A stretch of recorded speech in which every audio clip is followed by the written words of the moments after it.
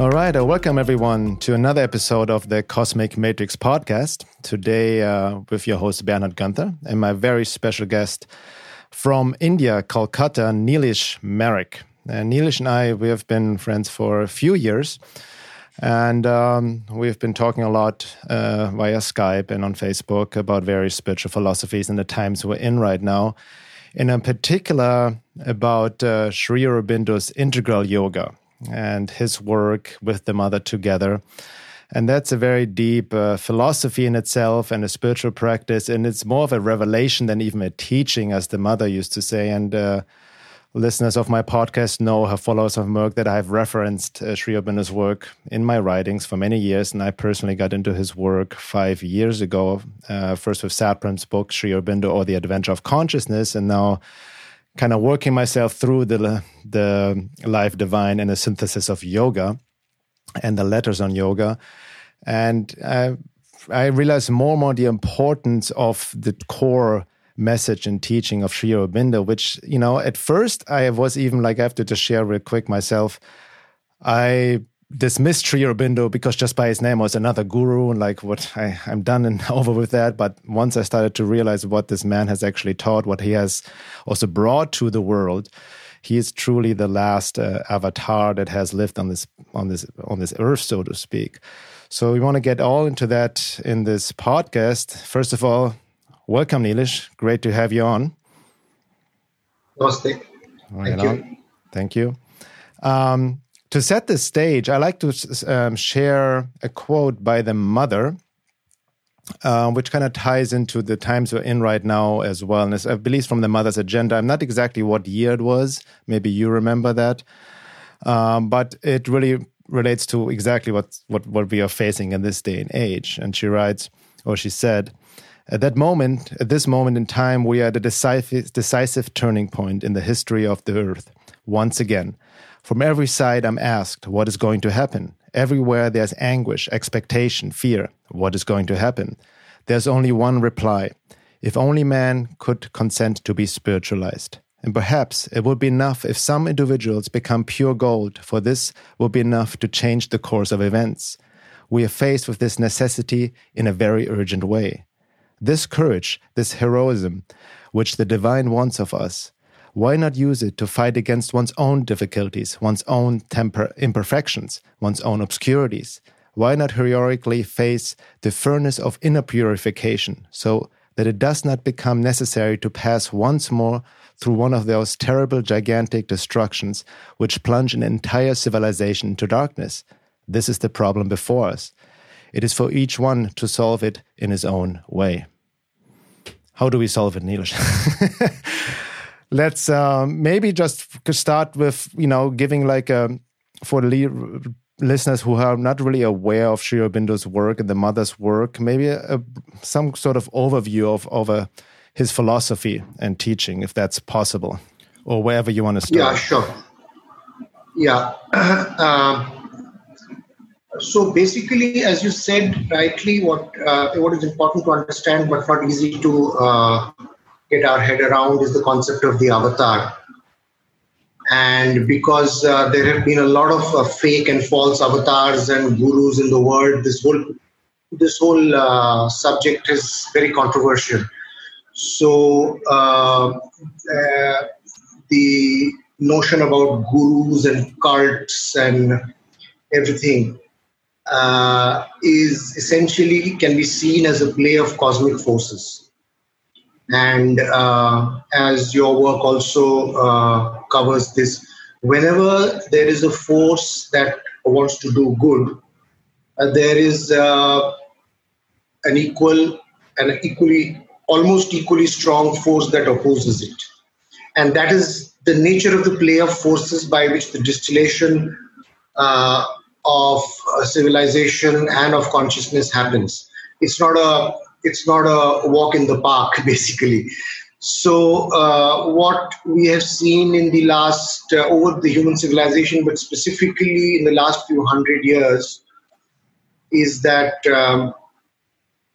the battle between the benevolent and the malevolent forces has become fiercer and fiercer. And this also ties in with the notion of the cosmic cycle of the 4 yugas, which in the East and the Indian spiritual tradition is clearly delineated. The Satya Yuga is the age of truth, and the Kali Yuga is the culmination point where the destructive cycle has to fully play itself out before the birth of the next Satya Yuga or the next age of truth. So what the churn that we are currently experiencing is the throes of Kali Yuga, and we are probably in its most intense and darkest phase. And therefore, it is not unsurprising that at this time there needed to be an emanation or an incarnation of the Supreme Force, in whatever way we want to understand the Supreme Force, theistically, atheistically. But there is a Supreme Force, there is an intelligence that is governing governing all of creation. And from the unmanifest or the formless domain in which that force operates, there needs to be a manifestation in the terrestrial existence, which is what we find ourselves in, and which actually coincidentally has been designed for the perfect evolution. And Sri Aurobindo represents such an avataric descent. There have been other avataric descents before, but as we said, that the Kali Yuga, the time that we are in, is particularly challenging and perhaps the most challenging in the history of humanity. And therefore, the avataric descent needed to be of a power and a scope of a magnitude that could help humanity tie through this. And that is what Sri Aurobindo and the Mother represents. Mm-hmm. So that is the kind of the esoteric significance of what they represent and what they are. They are in human form, but they represent a power of a completely different order of magnitude. And the difference between them and many other teachers is that they manage to take it to its ultimate consummation. In other words, the mission, the descent of the avataric emanation in human form is one part of it, and then the human form, the human incarnation, working through the entire range of cosmic forces to establish with complete certainty the possibility and the actualization of heaven on earth, or the divine provenance on earth, is what needed to have been done through a certain ascension process. And that was completed to the complete summit by Sri Aurobindo and the Mother. Mm-hmm. It's very interesting because when you look at Sri Aurobindo's life, it's very fascinating just on the nutshell, because he actually grew up. He was sent as a young boy to England to get his education there, went through this whole English education, right? And then didn't go back to India until his early 20s, I believe, and got very politically engaged. He was a political activist, maybe even anarchist and nationalist, and just trying to help to liberate India from the English occupation. And he was even rising, engaging in even violent activism, you may say, or just kind of more, very forceful activism. But eventually he even got then imprisoned.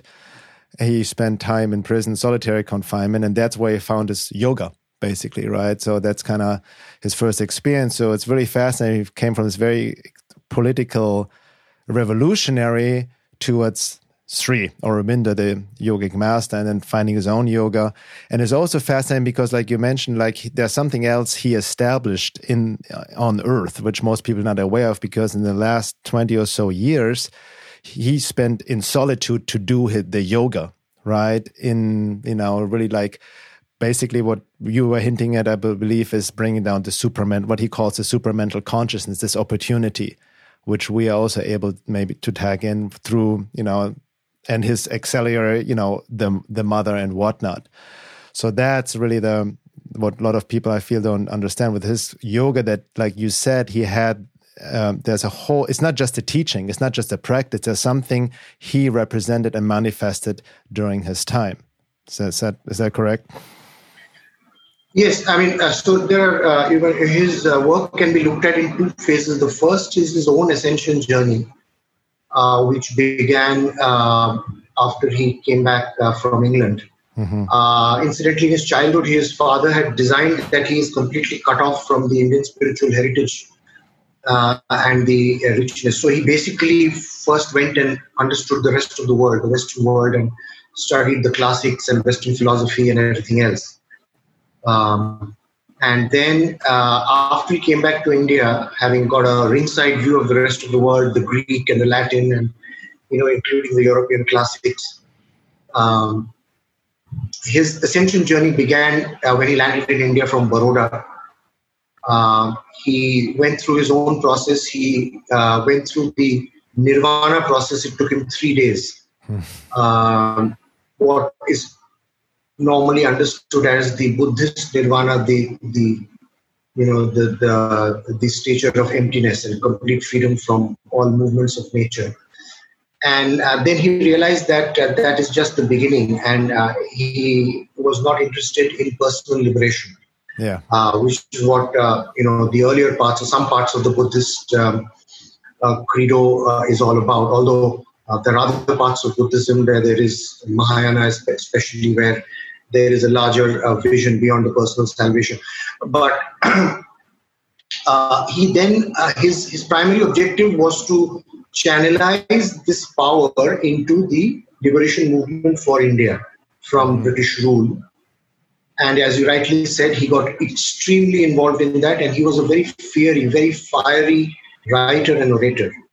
And therefore, his words and his speech and his writing and his thought process had a kind of kindling effect on the Indian freedom movement. And he was clearly not a moderate. He could be called an extremist in that sense, because he believed moderation was going to get us nowhere. So he was not a middle path believer, if you can look at it that way. And then the decisive turning happened when he went to jail, and it was an act by the grace for him to be told what he was here for. And it's a very interesting journey, but we're not getting to hear where he heard the voice on why he was here and why it was necessary at this point for him to turn. So from that prison life till 1926, he was on his own ascension journey. And he completed the journey in November 24, 1926, which is called Siddhi Day. From then till 1950, which was the year where he transitioned from his physical incarnation, the work was only for the earth. So the personal work was over. And if the personal ascension or reaching the personal summit was the goal, that was already done and dusted. Thereafter, the work was only for the earth, for bringing the power down into the terrestrial domain, so that humanity could be saved. But it could not be completed in the sense of full execution because of the resistance of humanity. Right. And the propensity of humanity. And the mud rising up, the opposition of the other forces, right? Yeah, I mean, and the opposition of forces can be understood in a way as stemming from the ignorance and the refusal of humanity to rise. So that's when the forces have the opportunity. The forces exist. The forces exist in the cosmosphere. All world propensities and tendencies and inclinations exist, right? So whenever, if you can think of the four forces of the divine, of truth and light and joy and life, by the very nature of creation, four anti-divine forces you can think of as matter, antimatter, in a very crude sense, to use an analogy of modern physics. So they get created as propensities immediately, but the propensities cannot act unless the manifestation or the instruments of manifestation provide them the opening. And the opening is provided by, the three gunas, by ignorance, by tamas, rajas, and even sattva, for that matter, the sattvic ego. And that is the opportunity for the anti-divine forces to have their full play and enjoy themselves at our expense. And we are providing that opportunity almost perfectly. Yeah. So that's what even Sri Aurobindo or the mother said, that this yoga is a battle. So on that note, what is really, to get into his yoga, the integral yoga, because his yoga is very distinctive from any other yoga or even spiritual practice, which you just hinted at, because most in the old days, spiritual realization or actualization was basically about escaping the world into some state of nirvana, like personal liberation, right? And, we see the extreme in India with the aesthetics, to ignore matter, neglect life, the physical world is bad, like even self-mutilation, the body. But for Sri Aurobindo and the mother was about bringing down the supramental consciousness, right? So what is so different about Sri Aurobindo's yoga to compare to all the other yogas out there? So let's start from the philosophical foundation. So, the whole philosophical movement across the world has various streams. Mm-hmm. Greece, even before Greece, there are Persian origins of philosophy. Basically, philosophy being understood as the science, as the science of knowledge on what basically, which addresses the deeper existential questions, right? So, in my own experience, having studied, various types of philosophy and schools of philosophy, it was only when I came across Sri Aurobindo I understood that something could be so complete and so comprehensive and so well integrated, and integrated to the point that even a mental consciousness, which is where we reside, can fully understand it, provided there is a certain dedication and faith to the process. So he has constructed a complete philosophical system to first enable the mental consciousness to understand things. And that nobody else has done. With the level of comprehensiveness, precision, logical consistency, and truth resonance, than anybody else. So that's the first thing, but that's just the starting point.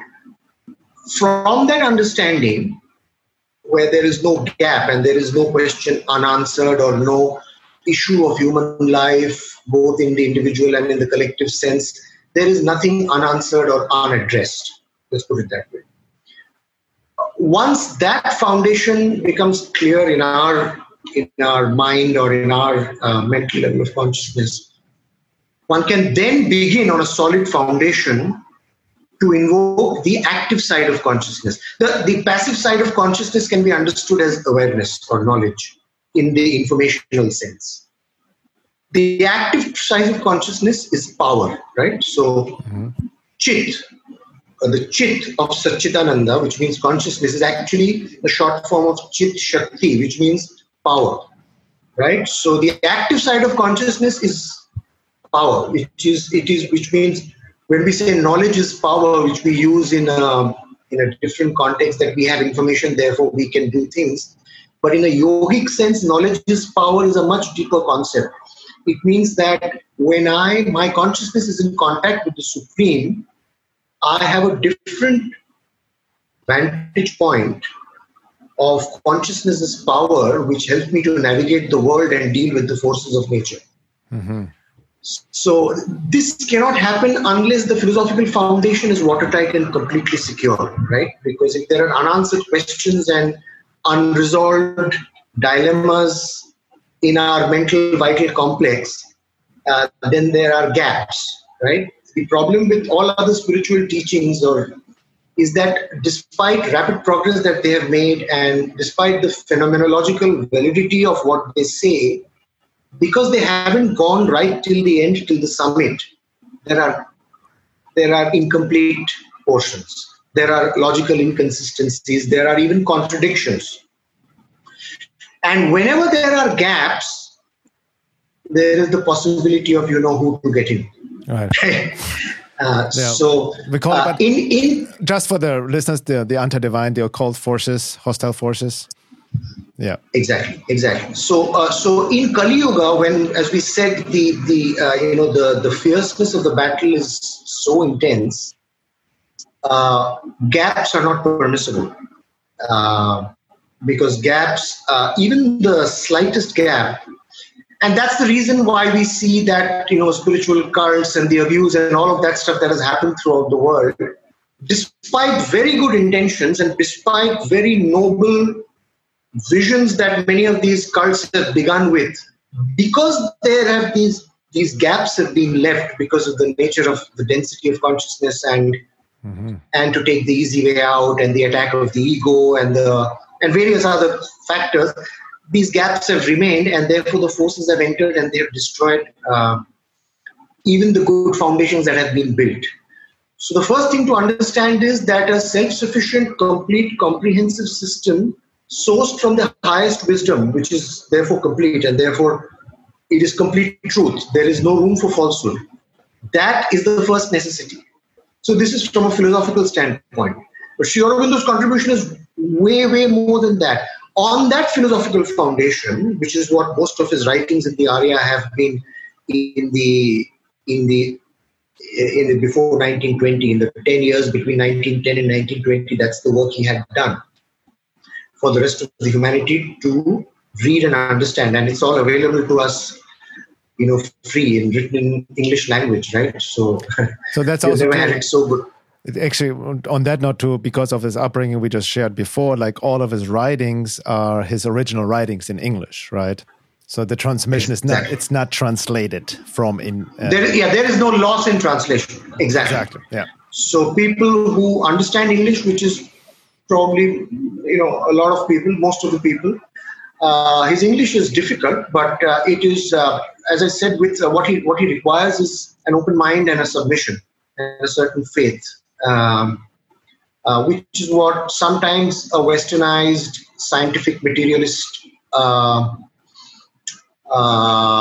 paradigm makes it a bit difficult, because the skepticism comes in before faith. Yeah. And in this yoga, it is important to note that faith produces experience, whereas the notion of the materialist scientific science is that experience produces faith, or experience produces belief, or whatever, right? Right. That unless I have the experience, I will not believe. But here is the other way around. Here, that's why we talk of surrender and all that stuff. We'll get into that later. Right. So this faith is necessary, and it is very difficult for. And I have faced this myself, having grown up in my background is science and technology, and for most of my life I've been westernized in my outlook, and I can see that has its role to play, and there's a certain discipline of mental rigor and discipline and bullshit detection that is absolutely necessary. But that's not sufficient, because that can create a barrier to the light getting in when one has to move from the mental to the intuitive level of consciousness. Right. And that's a very, very big barrier for the westernized, materialized, material scientific mind. And I've seen it in some very, very, very advanced thinkers who are friends of mine and yours, who face this challenge, who are stuck there because they are not able to let that mental, intellectual, skeptical guard down. And until they can do that, the light is not going to enter. Yeah. So what they consider a spiritual experience is actually a higher mental experience. Yeah. Not a spiritual on that, I can also relate this in my own way, my own intellect in its own way, or the mind just the extreme skepticism, the questioning, right? And the reluctance of the surrender and accessing almost a higher intellect, so to speak, right? But it also reminds me of, in a sense, talking about some other maybe inferior teachings, but served myself in my life. Guenther, for example, who was not a realized being, but there's a lot of great tools and truth in his teaching that helped me along my path. But he also, in his, from coming from esoteric Christianity, Sufism, and the mystery schools, talked about, the three types of man, physical man, man one, emotional man, man two, and the intellect, mental man, man three. And he said man three maybe knows a lot intellectually, but has the hardest time in the work because the intellect is in the way. And I remember Sri Aurobindo also writing about it. I remember just in Sarprem's book when he shared about when Sri Aurobindo came face to face with his own mental barrier, the mental fortress, realizing it's just going in circles and the intellect just becomes addicted to intellectual knowledge, but it's not letting in the experience, right? That's also ties into what, I think you're alluding to, that we are right now, even Sri Aurobindo talked about, in the age of mental man, right? So it has its phase, so to speak, or part of an age.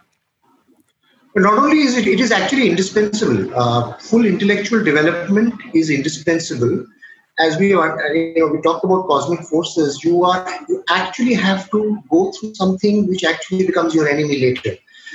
Now, the New Age spiritual movement have dropped the mind, and many of our Advaita traditions from India are responsible for that.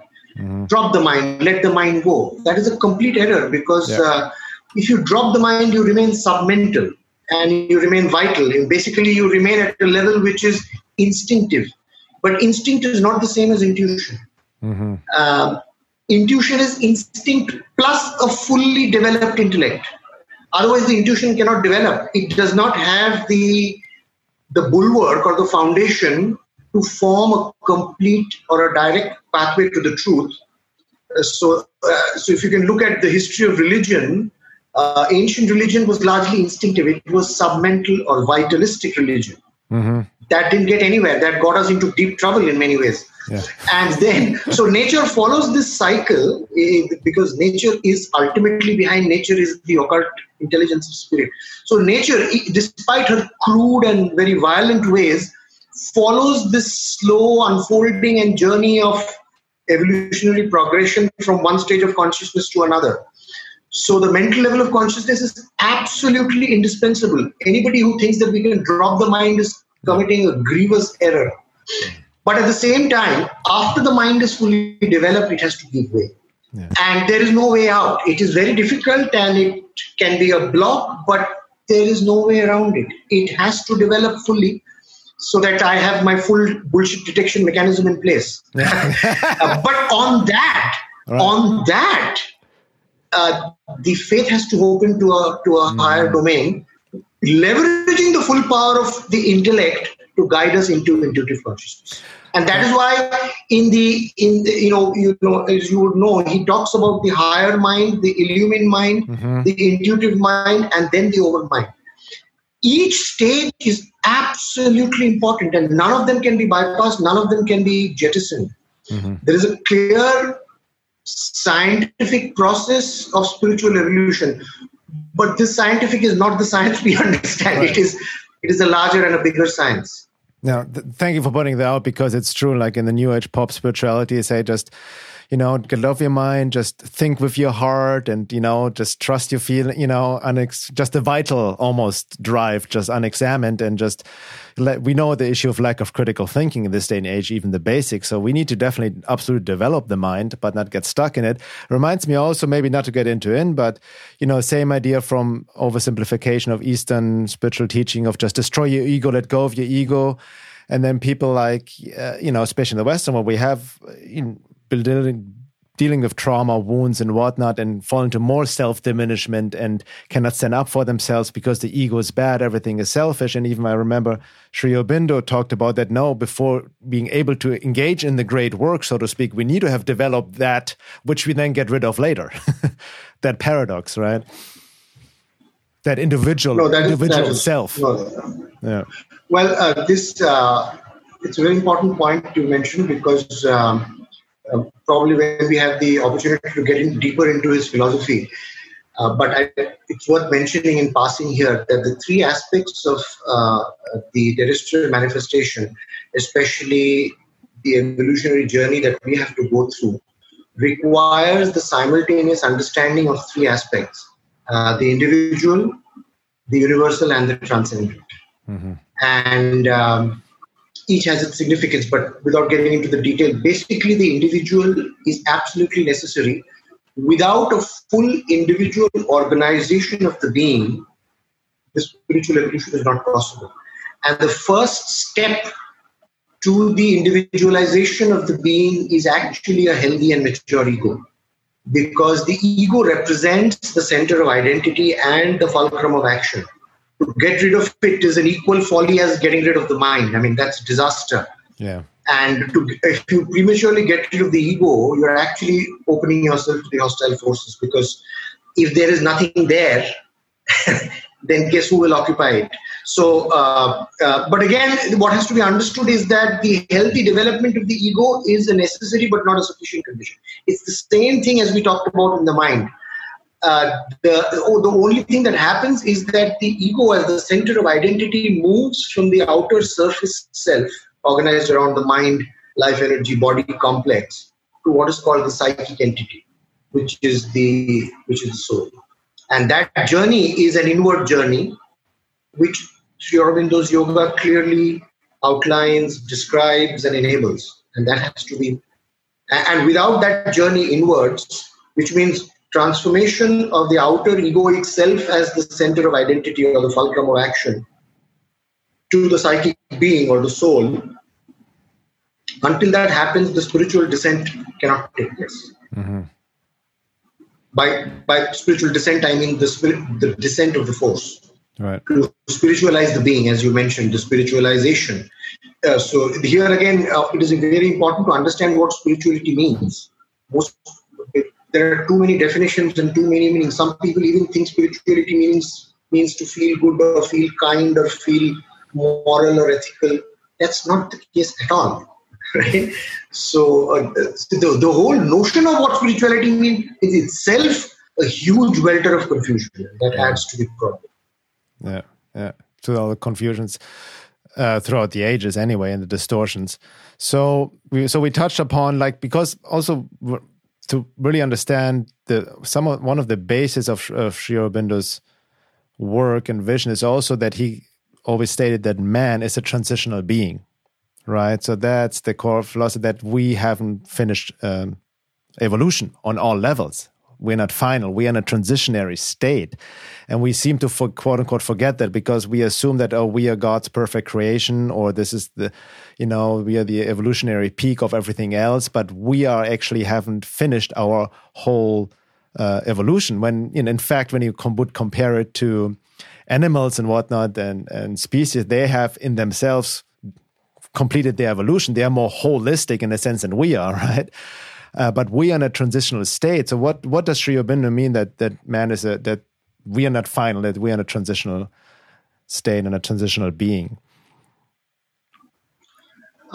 So if you compare this with the Western philosophical or the scientific materialist paradigm, the objective function of life is to optimize our own well-being, right? And when we say optimize our whole well-being, is to be happy, live well, be prosperous, and if you can, please care for others and have an ordered society and a mature political, social system, a decent education, etc., etc. This is what we understand is a good life, right? Now, this is a mental conception of life where the underlying assumption is the perfect man is our end state. Sri Aurobindo turns that on his head. He says the perfect man is just an intermediary state of a much longer transformation journey. On one side of the transformation journey is the animal nature, and the other side of the transformation journey is the divine nature. Now, we don't exactly understand. We have an idea of what animal nature means because we observe animals, and we can also feel our own animal instincts and our primal and our atavistic movements in ourselves, at least if you're slightly self-aware and conscious. But we don't know what divine nature means because it's just a word, and we have no idea. That's, as I said, we think it's to be a good person, a kind person, a moral person, an ethical person, a compassionate person. These are not entirely false, but they're very poor and weak approximations of what divine nature means. So divine nature basically means the full power and the consciousness and the operating method of the Supreme. Nothing less than that. So as you can see, it's a pretty modest goal. So when we begin to understand that, it's Sri Aurobindo in the second last chapter of the Life Divine, he actually defines what is a Gnostic being, right? We can have a sneak preview of that chapter. And the Gnostic being is essentially humanity who has basically completed the journey from animal nature to divine nature. And why does one need to do that? So that we have the divine life. And that's the last chapter of the Life Divine, which basically means that after an individual has completed his journey to being a divine being of divine nature, which means a full transformation of the animal nature through the current human nature, which is an intermediary state, into a divine nature, we basically have heaven on earth.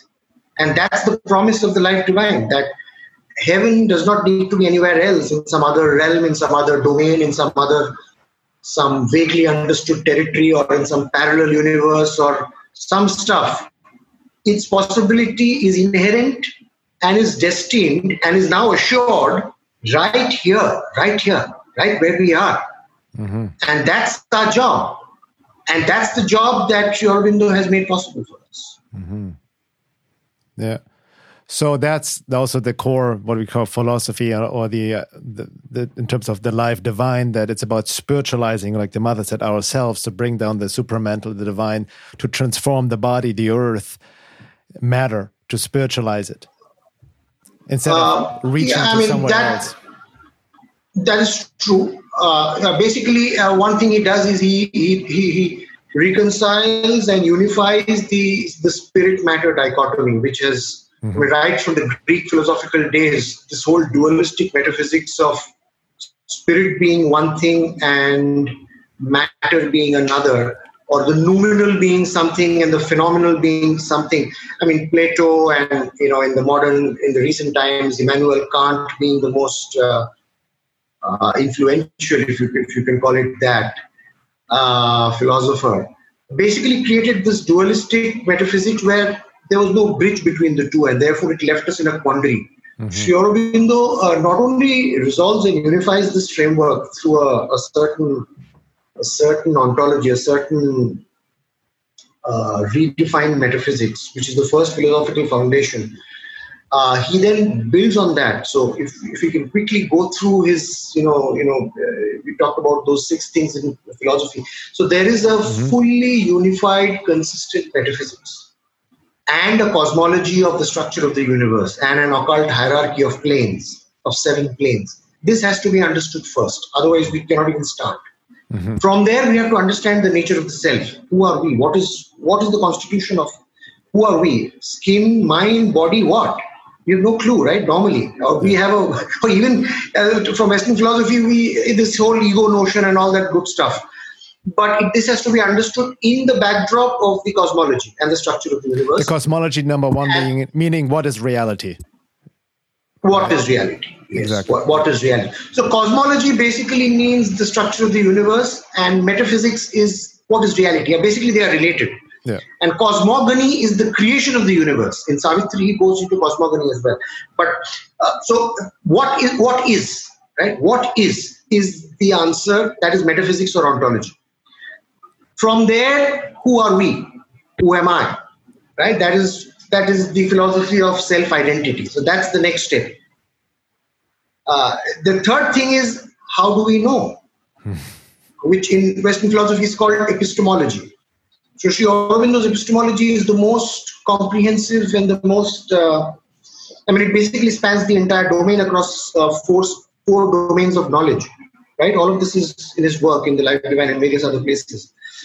So what is reality? Who are we? And how do we know? And how do we employ those means of knowledge? And knowledge here is not just informational knowledge as we normally understand it. This knowledge is knowledge of consciousness contact with the Supreme. Right? So that is what is called self-knowledge with a capital S. And then we get to ethics. What is the right thing to do? What are we here for? Which is what this transitional being thing, and what is our job? What is our role? Do we even understand why we are here, or are we just flitting around like a piece of paper tossed around in the wind? That's the question. And so that is ethics. And then comes politics. How do we work together? We are not an island. We are not alone. We are together with each other, right? How do we work together for harmony and peace? We haven't figured that out after several centuries or millennia, right? We still haven't figured it out. So that is the fifth thing. And then finally, there is the refinement, the journey to the good, the true, and the beautiful, primarily premised around beauty, which is what is conventionally known as aesthetics. So this is the full, the constitution of the philosophy, on which one has to then premise the spiritual ascension journey. Thanks. So the last point, beauty, also is, I think, important to mention that it's not what we understand under beauty from like the vital matrix perspective, right? So this is more just like beauty of like, can we just describe that real quick from the... So one is human beauty, the vital, the whole sexual side. That is a big subject in itself. Yeah. It's a very, very important subject. If you don't have time today, maybe after some time. But if you just look at beauty in terms of something which is pleasing, something which is aesthetically uplifting, and which helps us refine and subtleize our sensibilities and our sensitivity. So that's the whole domain of art, and there's a philosophy of art itself. Yeah. Art for art's sake, art as a representation of reality as it is, or art as a representation of reality as it can be and should be. And there's there's a whole philosophy of aesthetics itself. But primarily, what we understand, aesthetics is a tool for gratification, some kind of gratification. Now, it can be a gross gratification or a finer gratification, and there is a stratum there, there's a spectrum there, but it is gratification of the self as understood by the skin-encapsulated ego. Sri Aurobindo redefines this as a movement towards divine self-expression. So basically, it is a process or a mechanism or a technology, if you will, related to soul identity or self-identity. Once we understand who we are, how do we bring about that refinement from gross animal nature towards divine nature? How does the pursuit of the beautiful and the true and the good enable us not to gratify ourselves, but make a spontaneous expression of who we are with an ascension journey towards divine qualities? That is the real meaning of aesthetics. Okay. No, thank you. So these 6 aspects you mentioned, from what is reality, the cosmology, who am I, how do I know, ethics, and so on. I mean, these all happen... Metaphysics. So let's summarize it. Summarize, yeah. Let's keep cosmology out for the moment. Metaphysics, self-identity, epistemology, ethics, politics, aesthetics. Beautiful. So all of that also work together at the same time, interrelated, obviously. Of course. Yeah, of just course. to make this sure that, And also the way we approach it is like, that's a process in itself, because to really go deeper, it also depends on our own, what I would call level of being or self-development, to be able to grasp these different So to understand the philosophy, as we mentioned, the mind has to become a suitable vehicle, with full individualized organization, free from the tyranny of the masses and the collectivist pollution and all of that stuff. That's very, very important, which is the point you mentioned, that the ego has to have a healthy individuation so that it's not caught up by the lowest common denominator of the mass. That's very important. And related to that, when we talked about mental development, reading Aurobindo's philosophy enables that process by itself. Yeah. It puts the mind through difficulty, but a necessary difficulty to begin to try to understand him. And just by trying to read him, the structure of the mind changes. Yeah. The neuronal structure, the whole architecture of the mind, by trying to read him and trying to go through the difficulty, however challenging it might be. I've experienced myself. to try to plow through him, even if it is one paragraph a day, and it can be very difficult. But even if it is one paragraph or one page a day, that difficulty, and then when you sleep on it, it works in your subconscious and lots of things happen. But because his words are infused with the consciousness of this from the highest source, there is a certain alchemical process that we are not aware of that begins to happen on us. Yeah. From our mental consciousness, we are just reading some words, this philosophy is difficult, I'm not getting it. That's a suboptimal interpretation. If we keep at it, whether we read his poetry or his prose, there is an alchemical process that begins, and that basically raises our mental capacity to the necessary level required before it can begin to ascend to the spiritual domain. Yeah. This is very, very important to understand. Very important. Whoever wants to explore this path. Yeah, because I thank you for sharing that. I can relate this myself. As I mentioned at the beginning, I've been reading for the past 5 years ago. And interesting, first I rejected it. It was like, because I had my own triggers around the name, but different people brought it to me. So something really wanted to get me, and then started reading it like, oh, shit, basically. This is, there's something about it. And I remember maybe we can touch it upon some other time. I first read also Sartre's book, Sri Aurobindo, The Adventure of Consciousness, which is, a good introduction, but it's written by Sartre. But there's something in the mother coming through. It's a beautiful summary, right? So it has its own way. But once I also started reading his, I'm chewing through The Life Divine right now, read his original work, and I have these little pocket books. There's some great pocket quotes here and there, about different topics. Once you read, it's true, like, there's something happens within your consciousness or brain. And I'm some of the work, like The Life Divine, like you said, literally just read a chapter or a page a day, because it's really a mental exercise on some level, because some of the sentences are literally like this. So you would call them run-on sentences, right? So there's a certain flow to it, right? Then once you get into it, like, whoa, okay, there's a different level, a different state of consciousness you almost enter once you're in that flow. Do you know what I mean? There's a very important point about, you mentioned large sentences, and there's the large sentences are difficult to navigate, but it is important to do it because it captures the totality of the idea.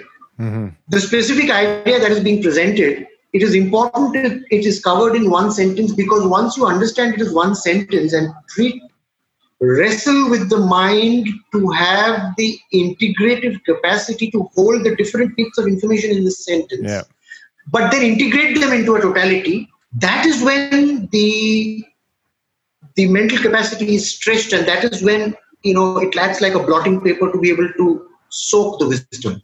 Yeah. There is a science to this, and it's not that he has written these sentences deliberately long. It is absolutely precise.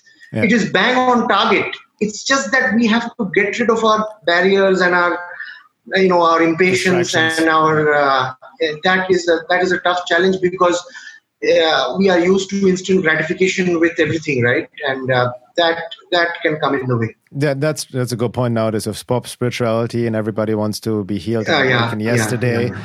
But to what you said, I remember, like, also when I started reading it 4 or 5 years ago, certain things that was hard to grasp, but then over time was permeating, and then I'll reread now certain passages from Sri Aurobindo I used to read years ago, and like, okay, boom, something changed. Now I don't not just intellectually get, but there's some sort of more embodied recognition of just a deeper understanding, and it goes within levels. There's a deeper resonance with that. It's hard for me to put into words. Well, we can say it in this way. Normally when we talk of spirituality, we think of one great realization, right? Mm-hmm. Some massive experience, and that's it. And many teachers and gurus have misguided people in this direction. That I have had one. I know of many gurus in today's day and age, I won't take names, who say, I had this experience and therefore I am realized. That is, to say it in a parliamentary and polite way, that is wrong.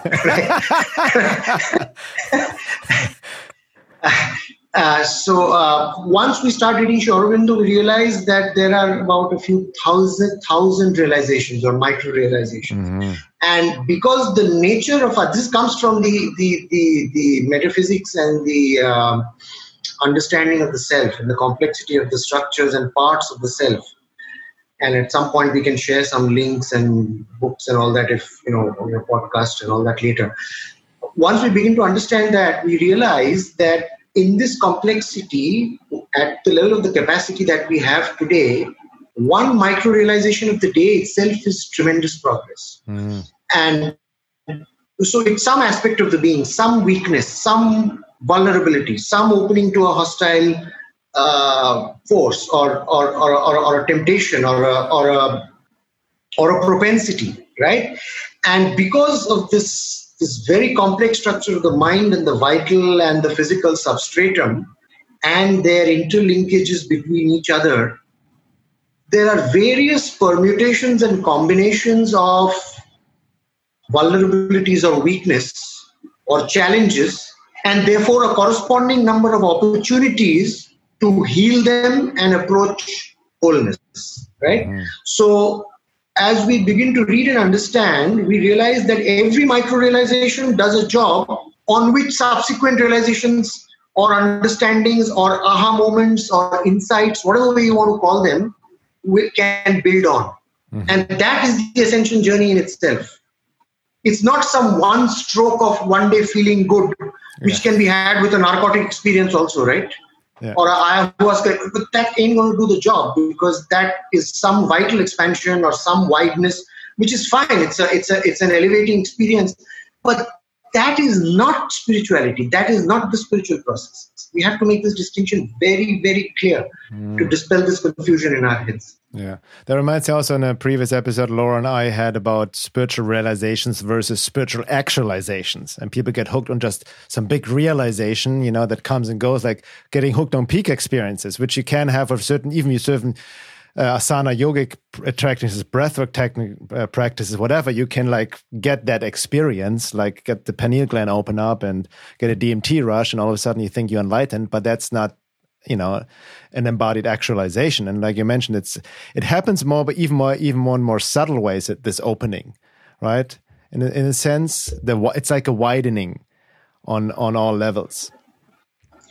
You mentioned, it's an interesting word, embodied actualization. I like that term. I don't know how you guys have used it, in what context, but I would say that one can say that something has happened not based on an aha moment, but an actual change of nature. Yeah, it's that's where the rubber hits the road. Change of nature. Have I changed at the level of being? And this itself is also not a 0-1 switch. It takes time because ultimately even not just the mental and the vital physical body, even the subconscious, which is basically between the living being and the inconscient, as he calls it. There are lots of things hidden there. And through dreams and through yoga, even in sleep, and there are various ways of doing these things, each part of the being has to become awake and has to purify and has to open to the light. Whether one part of the being does and the other part resists, then the change of nature ain't complete. If that is what you mean by actualization, then that is bang on target. Exactly. So that's what I meant, a change of nature, like an embodied actualized change of nature, and not just not just an experience, right? Exactly. Yeah. Very, very true. So, excellent, Neelesh. So we're at the end of the first hour. So we covered the 6. What do you call it? The philosophical foundation or understanding, right? And then based on that, we can then explore what the work is to be done on the self, the integral yoga itself, maybe, and Sri Aurobindo's work on that. And I also would definitely love to get into the second hour about what a lot of my readers are aware of, which I've referenced a lot, the occult hostile forces and the adverse forces. There's even a difference from, and remember from our conversations. That will be interesting to lay that out. And also talk about the divine, because I've been reading recently the chapter, The Divine and the Undivine from the Life Divine, which is very fascinating. It talks about how the divine works like, thank you, by the way, to giving me that hint the other day. So it's been very illuminating and very revealing. So I'd like to talk about that a bit, how, it's a paradox, right? The divine, because since everything is one, is a divine, but there's the undivine and the hostile forces, what's going on. So and how this actually plays out maybe in this day and age right now at the world stage manifested a little bit. So thank you, Neelesh. And again, for members of the veilofreality.com, you guys have access to the second hour. If not, go to my website and you can sign up there again at veilofreality.com. And we'll take a little break, Neelesh, and we'll be right back. All right. See you soon. See you soon.